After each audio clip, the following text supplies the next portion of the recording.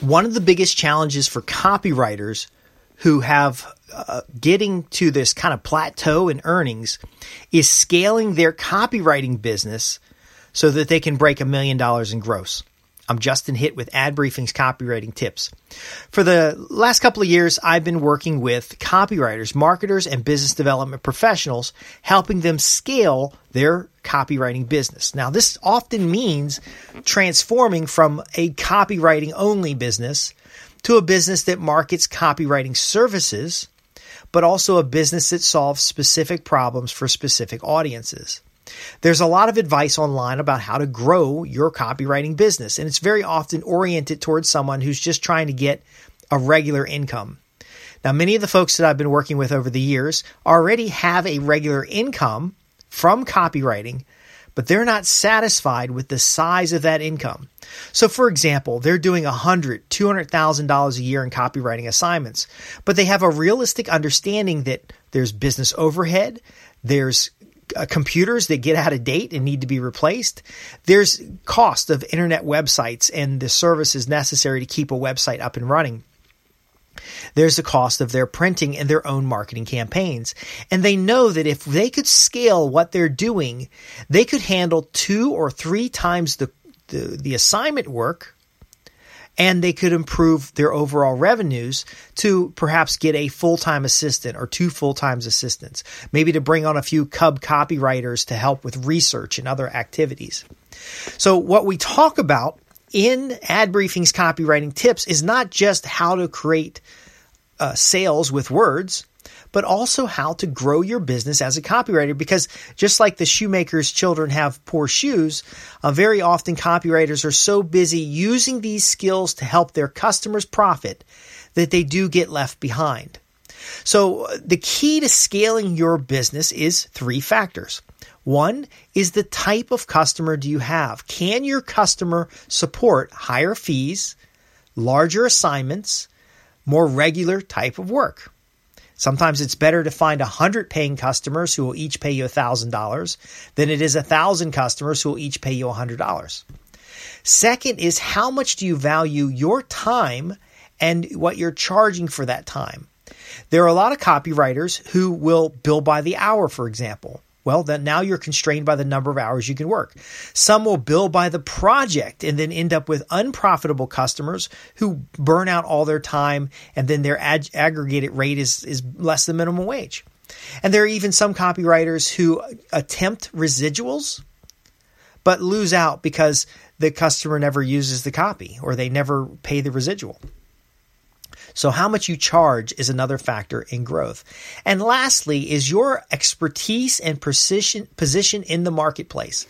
Now, this is important. Let's say you specialize in catalog marketing for home interiors. So there are catalogs that have home interior product, artwork that you hang on the walls, different accessory furniture. And you've been specializing in that area for years, and you've got good catalog samples, but that business is starting to move online.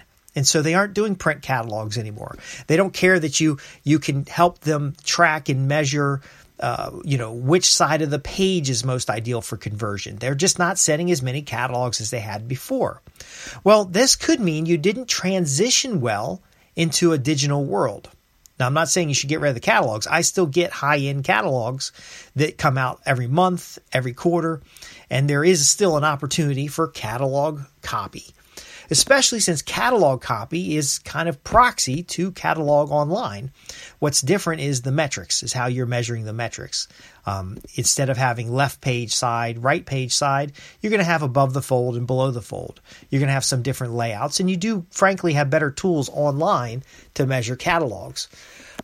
But again, if you're only a copywriter for catalogs, they may not understand the value you have in understanding the analytics and understanding A/B split testing or page side split testing or split testing inside the catalog or extracting top products from the catalog and doing a one-off space advertisement. And now your catalog isn't just the one you mail out. Your catalog is also the one that is in a magazine, so in somebody's regular subscription.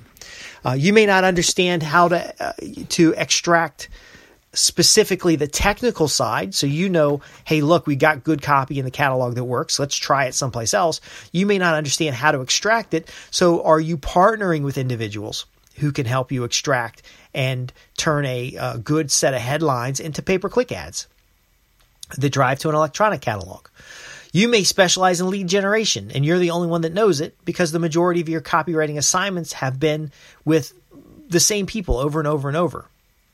So really, in order to expand those three areas of your copywriting business, to grow the overall business into more of an agency model, where you have additional copywriters generating revenue for you so you have some passive income, or into an agency model where you bring on clients with larger projects, your $10,000 jobs, your $100,000 jobs. Because frankly, you don't need that many $100,000 jobs to have $1 million gross in the business, which guarantees you a six-figure income. That's because you'll have enough overhead to pay somebody else to do a lot of the things that you're probably pulling your hair out about right now. Now, you might enjoy being really down in the weeds and doing the copywriting, but not the business administration. There's another opportunity to grow your business by organizing and facilitating the business administration through perhaps a bookkeeper, an office manager, somebody who sets appointments for you. You may have, in a lot of cases, my clients will have they'll just be the only ones doing copy. They'll hire freelancers to support that copy, but they'll have a researcher who's also got editorial skills, and they'll have a personal assistant that has the back office scheduling skills. And they really do have their head down doing copywriting all the time, but they have sliced out some time to manage a small team, which doesn't take a lot of time, to ultimately review their financials, which have been steadily growing. And they do this by facilitating out or syndicating out the activities that they're just not good at. This particular copywriter I have in mind just was not good at interacting with people on the phone. They'd get on the phone and they'd answer 50,000 questions about a project. In fact, they were so good at answering these questions, the customer really didn't need to hire anybody. They could just write the copy themselves. When they put someone in place who answered the phone, scheduled appointments, they even drew an outline of their discovery meeting, they were able to start closing more assignments and getting paid for the consultative part of the project itself. So sometimes setting up the project can be quite a lot of work. They're actually getting paid for that rather than giving it away for free on the telephone, just because they adjusted their positioning and they adjusted how they run their office. There are other copywriters who don't even go into an office. They work from anywhere they want to work, but they have somebody virtual who is taking care of the calendar, who is arranging meetings, who is making sure that they're filing their business compliance the right way. I've had a lot of dumb mistakes as far as business compliance is concerned. Late tax returns, not renewing my business license on time, failure to send in personal property taxes. That's really better handled in my shop by an administrator, an office person. And in fact, it's most often better that I don't run the company. I just do the work and work with the clients. But your position is going to be different. And so if you want to scale your copywriting business, first, you can't think of it as a copywriting business. It's the marketing of copywriting services. And then if you're looking at copywriting services, what problems do they solve? And what ancillary insights, knowledge, and expertise do you have that you can bring to the table? And most often can only bring it to the table if you're willing to release some of the things that you don't do so well. So correspondence and follow-up. There's a number of resources we can recommend to you for your prospect newsletter. You're a great copywriter. You're writing a lot of content for your website. You're writing a lot of materials for your clients, but you can't readily talk about your clients' stories because they don't want you to. They don't want their competition to be tipped off when they find out that you've been writing the copy. They don't want you to get drawn away. They like to keep you a little close because your fees are so cheap. Ultimately, bringing in an outsider, for ad briefings, for example, I hired somebody in the UK to write 24 issues. I could easily write 24 issues of ad briefings copywriting tips, but I can even more easily be paid to write 25 or 24 newsletter issues for someone else. I don't know if that makes sense to you, but this copy and content development you're doing inside your own business, it's not billable work.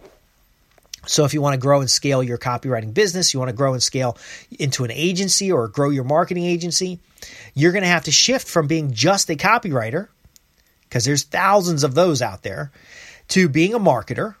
And then once you shift from being a marketer, you need to shift to then develop your business profitability. That's why we're now supporting copywriters, marketers, and business development professionals. Now, the business development professional is going to go find that $1 million contract. And it may not be with a client. It could be with an agency. You may decide that you don't want to scale and have a bunch of employees, but you've got 2 or 3 agencies that are on the hook for your area of specialty. And so now you're writing special reports periodically that simply position you as an area of expertise, not trying to get people in the copywriting business, not trying to prove that you're any good at anything or to teach somebody what it is that you do. You're essentially positioning yourself as an expert, putting that positioning in front of a very small audience that has the capability to pay out $1 million in work. And then you ultimately go take care of that work. Now, are you getting paid up front? Or are you getting paid after the work's done? Well, there's a lot of copywriters who write on specification and then get paid after their work is accepted. That's the worst position. But even more and more copywriters are actually getting a deposit up front and getting paid on milestones. In my case, I get paid up front. We very often will negotiate the price up front, and I'll do a fixed rate, especially if it's a work similar to work I've done in the past. A lot of my technical writing is done on a retainer because I don't just do copywriting. I actually do technical writing because I have a subject matter expertise in risk management, a subject matter expertise in technology. I go ahead and focus on the operational side, and I focus on the writing of technical documents, procedurals, business plans, controls, business policy, but as well as sales copy periodically. But the point I'm getting at is, are you taking the time to position yourself? Are you putting yourself in front of the right people who can afford to pay you?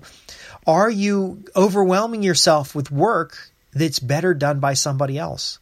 These are all things that you need to consider when you want to scale and grow your copywriting business. In fact, if we did a consultation, we would sit down and I'd ask you questions about how does your office run? And a lot of folks will say, hey, look, I'm trying to learn how to write better copy. Well, if you could focus 100% of your copywriting skills on writing that copy instead of 25% because the phone's ringing about overdue payment, or your customer hasn't sent you the money that they owe you, or the office has got it's messy and you're vacuuming. Well, folks, where do you want to focus? Do you really want outcomes and results in growing your business? How much active income do you have versus passive income? How can we grow the passive income? How can we put you in front of more buyers? All of these things and more is what we're talking about here at Ad Briefing's Copywriting Tips. You can get more work out of current clients. You can grow your basic clients. You can do a lot of different things to grow your copywriting business. But if you don't have the right mindset and you don't have the right understanding of what really are you doing for customers, you're solving problems for customers, then you're going to spin on this treadmill of roller coaster income. And sometimes you're going to do fine and sometimes you're going to starve. And it's just going to seem like the normal. That doesn't have to be the normal. You can scale your copywriting business. You can get greater value from your marketing. You can start developing the profits and the potential of both your clients and your own business with these insights that we're sharing here at Ad Briefing's Copywriting Tips. If you have any questions about what I've covered here, I'm Justin Hitt with Ad Briefing's Copywriting Tips. You can visit us at www.adbriefing.co.uk. We're here to help copywriters, marketers, and business development professionals create and keep profitable customers through words that sell. Thanks for listening.